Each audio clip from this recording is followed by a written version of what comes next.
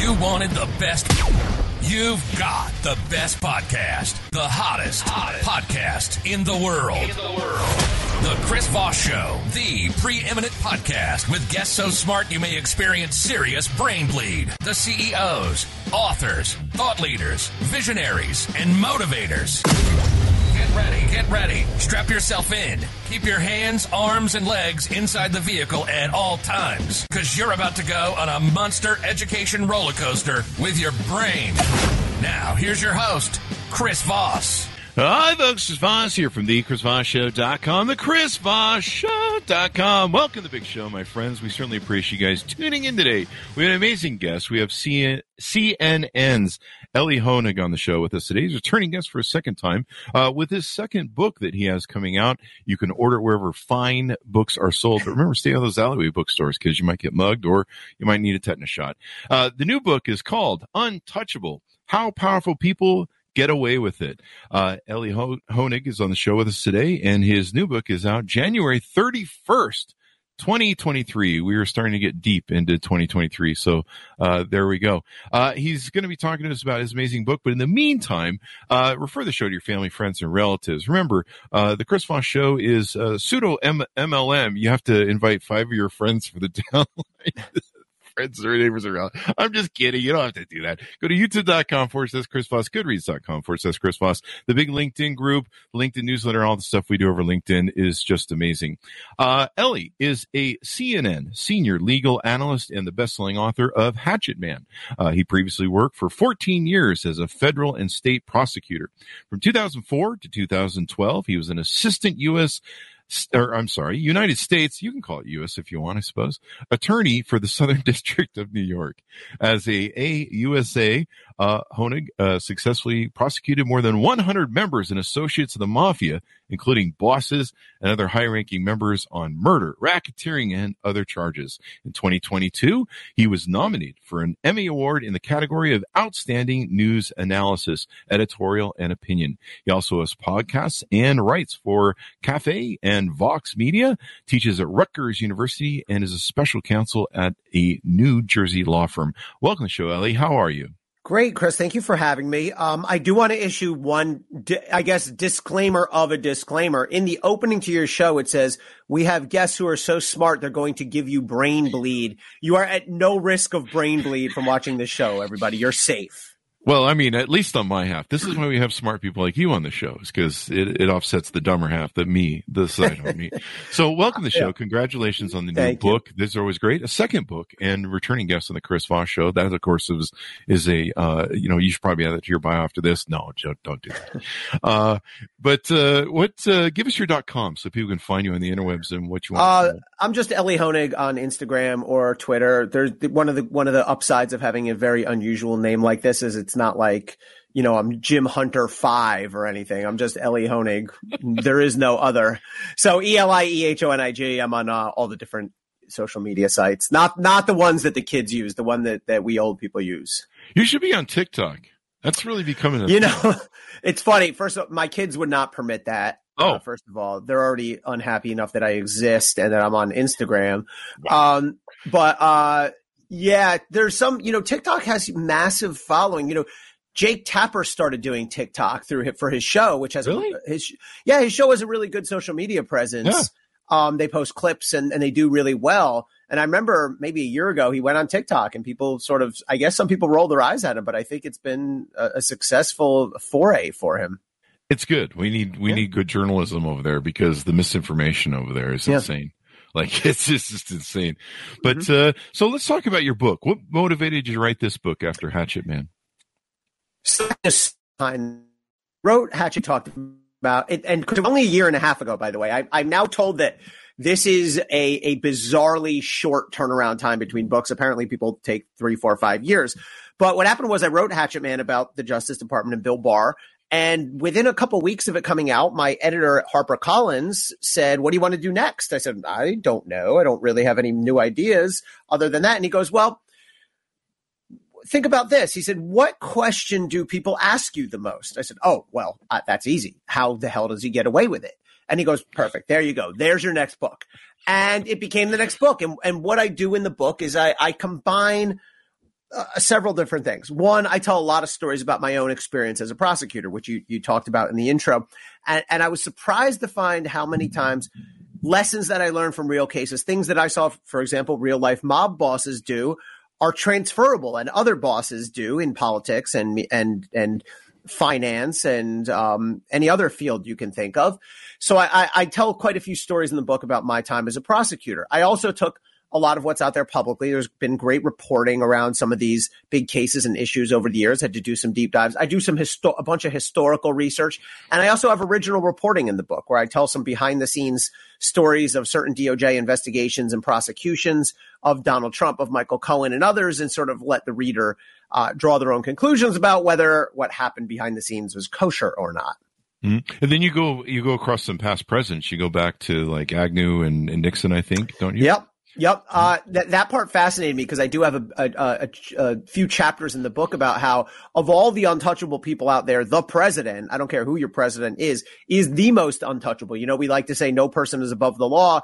I say, but we ought to add a little bit of an asterisk saying, except the president sort of is. And I dug into the whole policy against DOJ indicting the sitting president. And there's some fascinating historical underpinnings. It actually, so people sometimes say that DOJ cannot indict the sitting president. That's actually not quite right. The right way to say it is DOJ has long decided that it will not even try. And they first started wrestling with this issue back in the early 70s. Now, you might think that was probably tied to Watergate. It actually wasn't. The reason they first started asking this question is because Spiro Agnew, who was VP, had a separate bribery scandal, nothing to do with Watergate. And the answer that they came back with was not great news for Spiro Agnew, which was, we don't think we can indict the sitting president. We do think we can indict a sitting vice president. And of course, Agnew ended up resigning, and he actually was kind of prosecuted. I have some detail in there. He basically worked out a deal with prosecutors where he would plead essentially no contest and not go to jail, but resign the vice presidency. So there's an interesting history of this from Nixon to Clinton, to Mueller and now. And why do you think they get that privilege? I mean, we were supposed to be in the Constitution, the Madisonian sort of idea was the concept that no one is above the law, that no man is above the law. And they tried to, fulfill that with Nixon, but then, he got pardoned by Ford. I think the answer is it's purely a practical concern. And if you look at DOJ's memos where they're considering this question, as I say in the book, it's really not legal analysis. They're not saying, let's look at the law. It's just, we don't know. It's not in the Constitution. It's not in the laws. It's a practical memo. Basically, they ask the question, well, how would we function if our chief executive was under indictment, was going through a trial while in office, was convicted, was in prison, even theoretically, while in office? They basically just say, like, we know nobody's supposed to be above the law, but that won't fly. And they do make a point in the memo of saying you can still investigate a sitting president. It's happening right now. Joe Biden has a special counsel. Donald Trump was certainly investigated many times while he was president. And you can indict the president when he's out of office, whether by impeachment or resignation or losing an election. But just while the guy's in office, you can't actually indict him. And there's an interesting debate, and I lay some of this out in the book about whether it's a good idea or a bad idea. I actually think it's probably for the best that we not indict the sitting president. I know if Donald Trump's actions enraged a person or Bill Clinton's actions enraged a person, they want him and they want him right now. But I think if we step back and divorce ourselves from our political leanings and whether it's Bill Clinton or Donald Trump or whoever may get the blood boiling, I think it's probably for the best that we just wait till he's out of office. And by the way, Congress should do its job if it's really bad and impeach the guy and remove him. But even if not, but as I argue in the book, there's other things that protect a former president. Yeah. I mean, I think you really put your finger on the pulse. I mean, I remember a joke from CNN that always or not CNN, MSNBC, both great, journalistic, endeavors. But there was a joke from SNL about MSNBC being, always running, impeachment porn. And I remember so funny, but I love MSNBC, but I would go on there and I would see the people going, this is the one bringing Trump down. This is the investigation. And they got him dead to rights. Michael Cohen goes to jail and the guy who really benefited from it doesn't. Maybe there'll be some sort of, is it performative then that you feel that, maybe we're investigating these people? It's just performative?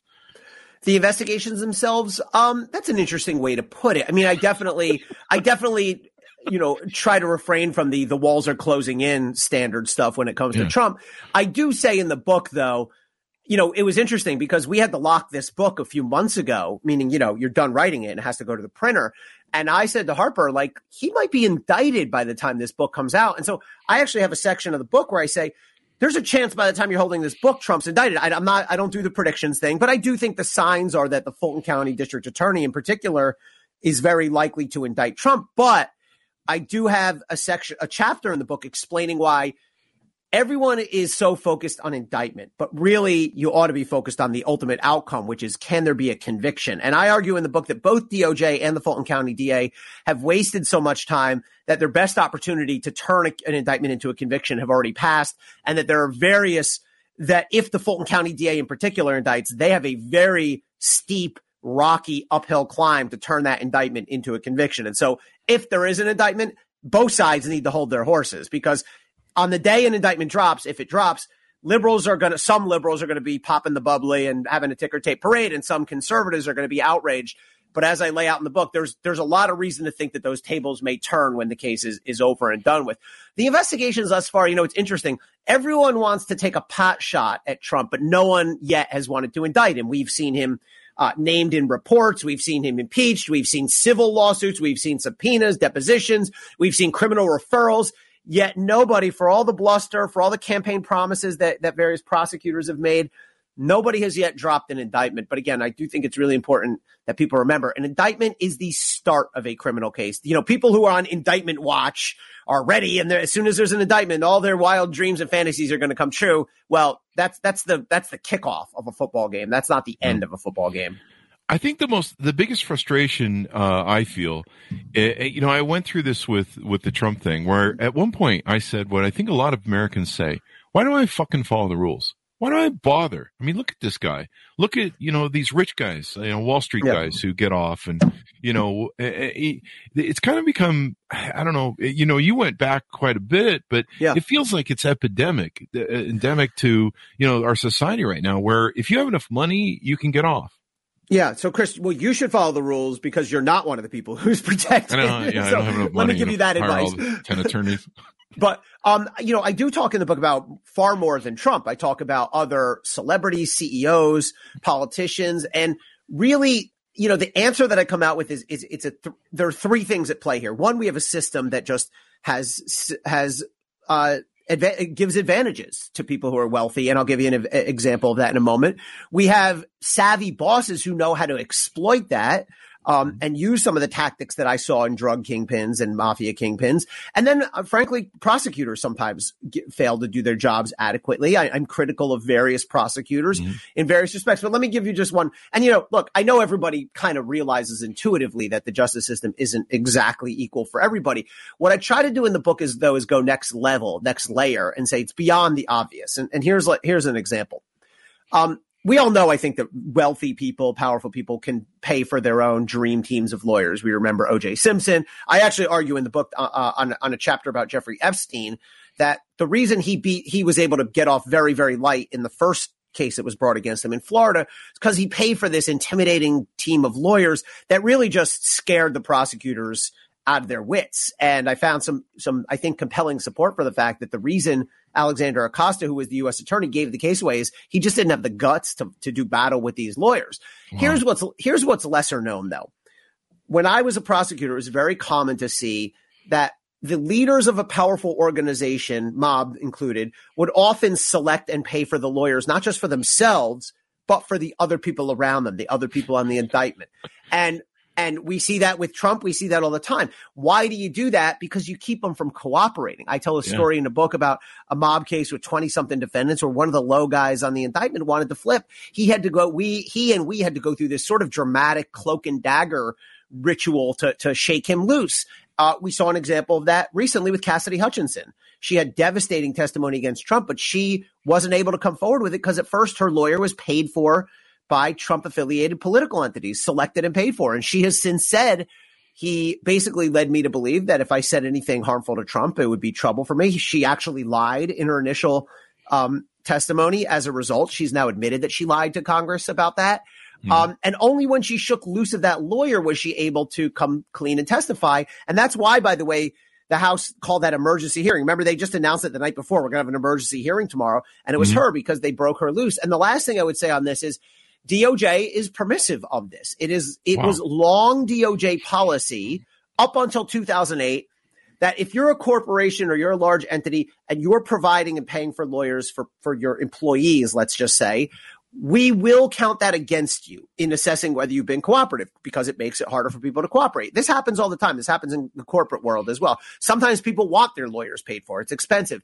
But in 2008, DOJ changed their policy with a stroke of the pen, and they said, no, it's perfectly fine now. There's actually, I quote the DOJ letter or memo on it where they say something like, we believe that corporate America shares our commitment to transparency. It's like, I don't think so. It's not their job. I mean, I'm not saying corporate America is evil. I'm saying it's not corporate America's job to worry about transparency. And right.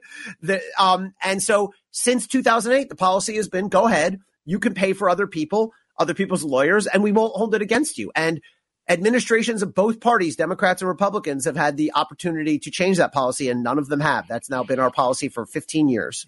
Yeah. There's a saying that the wheels of justice move slowly but grind exceedingly fine. And in some cases, you see that, the January 6 people and everything else, but it's extraordinary to me because it is damaging when you see Merrick Garland, just mucking about and whatever. He seems like a fine gentleman. Yeah. But that's the impression people get.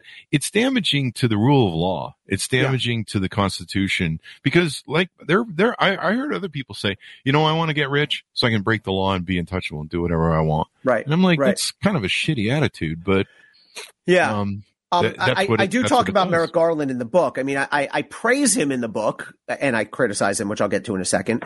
But I praise him because he's done a good job of restoring much of what DOJ stands for. He has been truthful with the American public, and it's kind of sad that you have to praise an attorney general for not lying to us. But after Bill Barr, it's worth noting. He also has restored, I think, DOJ's independence and its sort of core values. My criticism of Barr, Chris, is exactly what you were saying. He is approaching this investigation of January 6th like a tepid bureaucrat and not like an aggressive prosecutor. He always says, well, we start at the bottom and we work our way up. First of all, that sounds fine to people who aren't prosecutors. No, you don't. You ask, where is the highest point I can start? I had cases, drug cases, mob cases, you name it, where you go, ooh, we actually have people in the inner circle way up top. Let's start with that. Let's not waste our time way down here.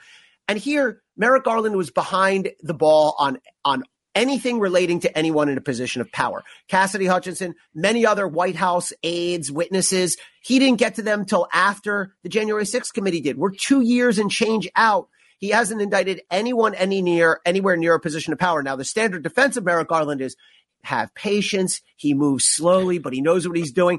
And I argue in the book that he's already lost. By waiting this long, he's already blown it because there's no reason if he had been focused and aggressive, he couldn't have indicted the January 6th case against powerful people. I don't just mean the people who stormed the Capitol. Obviously, they had to do those cases. I mean against the real powerhouses behind it. He could have indicted that case by the end of 2021, but he didn't want to. He slow played it. He took this ridiculously myopic, bureaucratic approach. And if he does indict now, let's play this out. What if Merrick Garland indicts tomorrow? Okay, when is this case going to go to trial? Again, everyone's very fixated on an indictment. We're not going to have a trial until 2024. By that point, we're going to be 3 years out. We're going to be in the middle of the primaries where Donald Trump is going to be either a leading contender or the presumptive nominee by that point. There's no legal bar on prosecuting somebody there, but you make your job of getting 12 jurors unanimously to convict him harder every day that passes. Mm-hmm. Yeah. And that seems to be sometimes what prosecutors weigh is that balance of, well, if we get that one guy on the jury who's a Trump fan and, then we can't indict. So maybe we shouldn't bother. Is that? Yeah. I'm not sure they would think about it that explicitly in their minds, but there clearly is trepidation in going after Trump, both for two reasons. One is it will be difficult to convict him for the exact reason you say, Chris. People think, oh, well, Trump's not very popular in, let's say, Fulton County, Georgia. It's a blue area. He'd probably get convicted. No. I did the research on this. The vote in 2020 in Fulton County, Georgia was 72% for Biden, 26% for Trump. Total political landslide. But if you do the math on that, the odds out of a 12-person jury selected at random, as it's supposed to be, the odds that you'll have at least one Trump voter on that jury are 96, I think, percent. The odds that you'll have 2 or more are high 80s. The odds, it's just mathematical, right? The odds that you'll have 3 or more Trump voters is like in the high 70s or mid 70s. So number one, he's going to be remarkably difficult to convict. And I think prosecutors understand that. Number two is, if you indict Trump, he's going to attack you. He's going to attack your family. His followers, that could be intimidating. His followers will certainly attack you on social media. We've seen an uptick in political violence lately. Mm-hmm. So, there's also just the concern, even if you're not fearful for your own welfare, of just what will this do to the country? Is this worth it, or is it easier to just move on? I don't agree with that, by the way, but I think that's clearly, and I have some inside reporting from DOJ that confirms this, that there has been talk of what was termed to me as the prudential concerns with indicting a former president. Wow. I mean, the Georgia attorney general down there, or county attorney that's overseas, she had to get security amped up for herself and her team. Yeah. I mean, she did that on her own. I'll say this about that. I mean, I have some questions about the DA. I get it if she's worried about political violence, but I also think there's some grandstanding there. Somehow they let it leak that their people were wearing bulletproof vests. Like, if they were really concerned, that wouldn't have leaked out. I do feel like there's a little bit of theatrics in that. Again, not to underplay the level of political violence that's out there, but you can take those safety precautions without letting the world know that, we're wearing bulletproof vests. In fact, if you really cared about protecting your safety, you would keep all that confidential. Yeah. I wear one now on the show during the podcast, every podcast. It's just, you never know. I might get shot. But that's for fashion. And sometimes the comments on YouTube that come in live are pretty evil. So you got to have that. Don't read the comments. You can't read the comments. Don't read Love the commenters. You're great. So in your book, you outlay a lot of different things. You talk about some of the different issues with these investigations, especially the Garland issue, the Southern District of New York, how it was interfered with by Bill Barr. Do you give some advice on maybe how we need to modernize our legal system to where it's more streamlined? And so we need a few things. Courts need to do a better job. I have a section in there about how the Supreme Court has gutted our public corruption laws. And by the way, if you're listening to this and you're thinking, if you're a liberal and you're thinking it's got to be those 6 mean conservatives, or if you're a conservative thinking it's got to be those 3 mean liberals, it's both. This is one of the very few areas where the Supreme Court has been unanimous the last several years. 8-0 decision in one big case. It was when we were down to justice. 9-0 in another one. They are just taking our corruption laws and making them more and more narrow, to the point where there has not been a meaningful federal criminal prosecution for public corruption in years now. Really this trend in the law started 6 years ago, and we've not seen a large scale, significant public corruption prosecution successfully initiated since then. So that's number one. Congress can do better. Congress can make clear, pass new laws saying, no, when we define public corruption this way, we meant it broadly, or pass a new law. They've not done anything when under control of Democrats and when under control of Republicans. You can question why they might not want to do that, right? Why would they want to write laws that could be used against them? Prosecutors need to do better. And I give various ways in the book, and we talked about 1 or 2 examples here where prosecutors need to either change their policies, the way they handle powerful people, and or be more aggressive in going after powerful people. But I mean, of course, look, the main malefactors here are the actual people who abuse the system, the bosses and all that. But if the question is, you can't expect them to change out of having good conscience. So there's a lot that we can do. There's a lot that Congress can do, that our judiciary can do, that prosecutors can do to even the scales. Yeah. I've heard for a long time that, when you're rich, you can, hire 10 attorneys. You can really overwhelm. You can hire your own NFL team of attorneys, basically. Well, and it's a thing where prosecutors just go, hey man, we don't want to deal with that. We don't have the costs. And then the other thing is anybody who knows how Trump is, and you probably agree with me on this, is even if he got indicted and got prosecuted, he'd probably appeal that thing to hell and back 2 or 3 times through the SCOTUS. I mean, there are limits on what you can do, but there's no question that if Trump is indicted, the first thing he will do is try to get the case thrown out, as any defendant would do. But especially if he's indicted in the state, he has a reasonable argument that the federal court should throw it out. And even if he's convicted, he still has to, and he's sentenced to prison, which is not certain if he's convicted. He would appeal to the Court of Appeals. He would appeal to the Supreme Court. And, we are, if anyone, the chances of each successive event coming to pass are less and less. Maybe he'll be indicted. I think it's more likely than not that he is indicted. The chance of conviction, I think, are much lower. The chance of imprisonment are lower than that. And the chance of it all being held up on appeal are even lower than that. You're right that wealthy people can and do hire very expensive legal teams. I don't think people realize how expensive lawyers are. I lay out some examples in the book of where other people, not Trump, spend tens of millions of dollars on their defense. And even if you're not going to put together a dream team, I mean, if you want to go to trial in the federal system, you better have $1 million or you're not going to be able to pay for trial. So I do think that some lawyers just would rather not deal with it. I use, again, the Epstein case as an example. I give an example from my own experience where, sometimes I would get a trial and it would be against a 2-lawyer team or a solo practitioner who had a paralegal. And sometimes I'd be against a good 2 or 3 lawyer team. We did one case where the defendant had a big New York law firm that put like 5 lawyers on the case and 3 paralegals. And I tell a story that every night they would file some motion in the middle of the night, 3:30 in the morning. And in addition to everything else you're trying to do, it was a nightmare. And I say one morning I was at like a little convenience store by the courthouse during trial. And I saw one of the paralegals from the other side. And I jokingly said, no motion last night, huh? Wow. And he goes, it was like 7 a.m. He goes, check your email. And when I walked in the office a few minutes later, there was a motion filed at 6:42 or something like that. So yeah, they do make life difficult. And frankly, a lot of prosecutors don't have the bandwidth to fight it or get intimidated. Yeah, you're looking at someone who's guilty of that trick. I learned it from some really good attorneys that we had for my corporations, and they have the midnight motions. Yeah, you're given like 30 days sometimes to respond to something.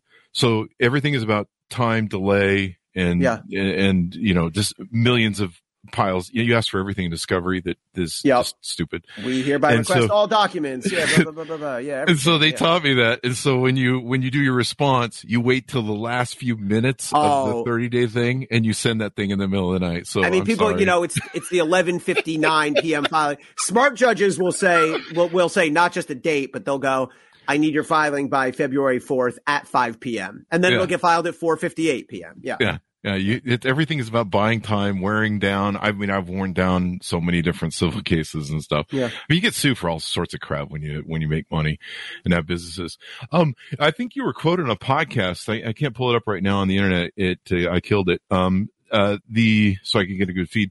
I think you said you don't think he's ever gonna, any charges are gonna stick on Trump on a podcast. Is that correct? Yeah. I mean, I similar to what I just said to you, which is if he's indicted, I think it's unlikely he's convicted. And if he is convicted, you still need to have a judge who's willing to send him to prison. And by the way, by the time any of this all comes to completion, by the time you have if there's hypothetically an indictment and then hypothetically a trial and a conviction, he's going to be into his 80s by this point. Yeah. And then, it's all got to be held up on appeal through the Court of Appeals and then potentially through the U.S. Supreme Court. I mean, you're talking years and years away. I do think it's unlikely. I think these orange jumpsuit fantasies for Donald Trump are just that. I think they're fantasies. Note to self: give up the orange Trump fantasy. Yeah. The interest, you bring up a good point. I mean, I don't mean ill will to our politics. We never should have that sort of attitude. But he's not the most healthiest guy in the world based on his diet and how he eats, and it's possible he could dodge anything that might stick. Well, I guess I wasn't so much suggesting he might die, which I suppose is possible. I was suggesting like a judge is going to look at. I'll put it this way. If it wasn't Donald J. Trump, and if it was any other 83-year-old, let's say at the time this all comes to pass, who was in bad health, as you say, judge, depending what he's convicted of, it might be a violent crime. It might not, probably not going to be a violent crime unless you get into like seditious conspiracy, but a non-violent crime with no priors.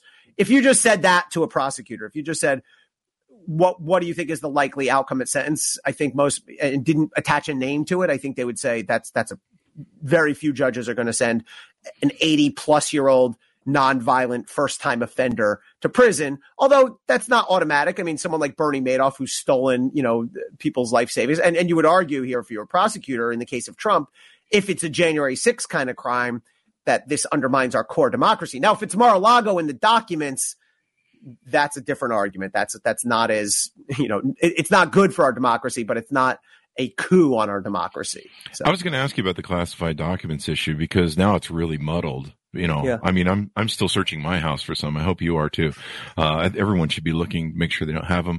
I think I might have some in the fridge. I'm not sure next to the dog food, but, the interesting thing is so many people have been, just some White House aide accidentally took something home, gets prosecuted. Yep. They don't 30 days or something or a little fine, but still they get hit. And now we have all these presidents run around with the classified documents, right? I mean, it all comes down to knowledge and intent, right? So, for example, we've had cases where people have taken like one document, like I don't have but General Petraeus, right? He was convicted. I think they gave him a misdemeanor, but he basically intentionally took a few documents and gave them to his biographer, I think it was. So if you knowingly take one document and intend to distribute it, that's an easy case. But not an easy case, but that's a strong case for prosecution. You could have 10,000 documents, but if you can't show that the person A knew and B had criminal intent, then you're not going to have a crime. And I think Trump has been given a gift by the later developments with Biden and Pence. While obviously I think we can readily understand the differences in the cases and make a checklist and go, well, Trump had way more documents and Trump's people apparently obstructed justice or may have obstructed justice, whereas Biden and Pence were to varying degrees cooperative. Ultimately, I think it's tough for Merrick Garland politically and optically to say, I'm going to indict Donald Trump, the guy who's going to be running against the president under whom I serve. I'm going to indict Donald Trump and seek to imprison him. That's what an indictment is. And I'm going to give Joe Biden a pass on a documents case, and I'm going to give Mike Pence a pass on the documents case. He can come out all day and say every case stands on its own merits. And we found important distinctions between the case. That's smart and that's fine. But the vast majority of this country, I think, is going to have a hard time accepting that. Yeah, it just breaks the rule of law at this point. I mean, if Biden does something illegal, I voted for him. I want him indicted. There needs to be there's reason for the rule of law thing. Two quick questions because I know we've got to go. Yeah. One is you're very critical of Cy Vance in the book and William Barr. You wrote the book, of course, Hatchet Man. Yeah. And William Barr is doing this rehab tour of his reputation, and then of course there's stuff coming out about some of the things that are going on. Any follow-up thoughts you had on that book and his little rehab tour he's doing? I mean, Bill Barr, if anything, since he's left office, has reconfirmed and reconfirmed my central thesis, which is that he's a liar and he's a political activist. He's there to protect his own and promote his own political beliefs. It's funny because he always put on this false air of like, I'm an old grandfather. He said at his confirmation, I'm half retired. I don't need this job. He was attorney general twice. He's one of two people ever to be AG twice. He was AG in the early 90s. He always put on this, I don't really care what people think about me. Yet it has since come out. First of all, he does this media tour, which is still ongoing as of last week. He was on Bill Maher, I think. But he also, since then, in response to a Freedom of Information Act request, a bunch of his texts have now come out. From when he was AG, and he's frantically monitoring. He's not on social media, but he's did my statement get retweeted? At one point, he's like, Don Jr. retweeted me. It's really embarrassing. He's obviously quite vain about his public image. I have no problem with being vain about your public image, but don't pretend like you're Mr. Modest who doesn't care what people say. And we've learned more and more about political pressure tactics that he brought to bear on the Southern District of New York, ways he tried to engineer certain favorable political results. So I don't think Barr has won over any new converts. I think if anything, his bogus image rehab tour has probably set him back further. Cy Vance, a Democrat, I should say, I'm very critical of in the book. He basically gave Harvey Weinstein a pass until the media called him out on it. He gave the Trump children a pass, heeding the advice of a lawyer from whom he had taken a heavy campaign donation. And then when he got caught by the media, he returned the donation. And then when he thought the tempest had blown over, he took a new donation. I think Cy Vance has been very timid and very really generous towards powerful people, and I think was not an effective and not a strong prosecutor. I think he was weak. I think he was compromised. I'm not saying he was bribed, but I think he had weak ethics. I think he had a weak moral compass, and I think he blew a lot of high-profile cases for that reason. There you go. And we got Mark Pomerantz. We're trying to get on the show to talk about his new book, and I guess there's some kerfuffle over that. You want to talk about someone who has no credibility? Bring him on. Go ahead. I mean, this guy. I'll say I'm friends with. I talk about. We have shots fired, people. I'm friends with Alvin Bragg, who's the current DA. So let me, I say that in the book. I have a little, but in the book, I lay out why I think Pomerantz is full of it. And by the way, the things that he said in his resignation letter are quite opposed to things he's now saying in his book and saying on 60 Minutes. There's actually a really good article that just came out on just security by a guy named Ryan Goodman, who's a very smart academic. And he has dissected Pomerantz. It's called Pomerantz v. Pomerantz. And it shows the inconsistency in the various things that my big question to Mark Pomerantz, and I sort of pose this in the book, is if you were really so hot to indict Donald Trump, why didn't you indict Donald Trump? You had 3 years to do it. And the thing to keep in mind about Pomerantz, I think there's a lot of after the fact bravado here. Not only did Alvin Bragg not think he had enough evidence at the time, but Alvin Bragg said, keep working on it. And Pomerantz had a temper tantrum and resigned rather than keep working on it. But I think it's 3 people working on Pomerantz's team quit because he was out of line and because he was trying to make leaps that weren't supported by the evidence. So I'm very skeptical of Mark Pomerantz. I don't think he's acquitted himself well in his media tour. I thought he was embarrassing him to himself on 60 Minutes. And I have not a chapter, but 5-6 pages in the book about why I think he's out of line. And I think he's, we talked before about everyone wants to circle around Trump and posture at Trump. And, Mark Pomerantz had hundreds and hundreds and hundreds of days when he could have indicted Trump if he was so hot to do so, as he now claims, yet he mysteriously never did. But now he wants to praise himself as the guy who would have. Yeah. And there's the whole kerfuffle where they're like, hey, man, don't put out that book. We're still investigating. Well, that's another thing. I mean, this is an ongoing investigation. Look, they don't have the right to stop him under the First Amendment. He can do what he wants for the most part. But talk about a disloyal act that's going to undermine the case. He'll say, I know what my obligations are. I've not said anything. Ask Alvin Bragg about that. Ask the DA's office. They're like, this is an ongoing investigation. So I have a problem with that too. Yeah. Very interesting and very enlightening too, because like I said, you put your finger on the pulse as to why everyone's like, why are all these rich people getting away with everything? We're kind of all tired of it. And it erodes the rule of law. It doesn't in my mind. I've heard people say, why do I need to follow the rules? And stuff. So I just want to get rich so I can do whatever I want. And that's that's a really heinous idea, but, I'm not rich. So I guess I can't, explore that option. Anyway, thank you very much for coming on the show. We really appreciate it, Elie. Give us your .coms wherever you want people to find you on the interwebs. Elie Honig at, Twitter, Elie Honig, Instagram, Elie Honig, Facebook, Elie Honig. Book is called Untouchable. It's on Amazon and all the independent sites and everything else. There you go, guys. Order it up wherever fine books are sold. Untouchable, How Powerful People Get Away with It.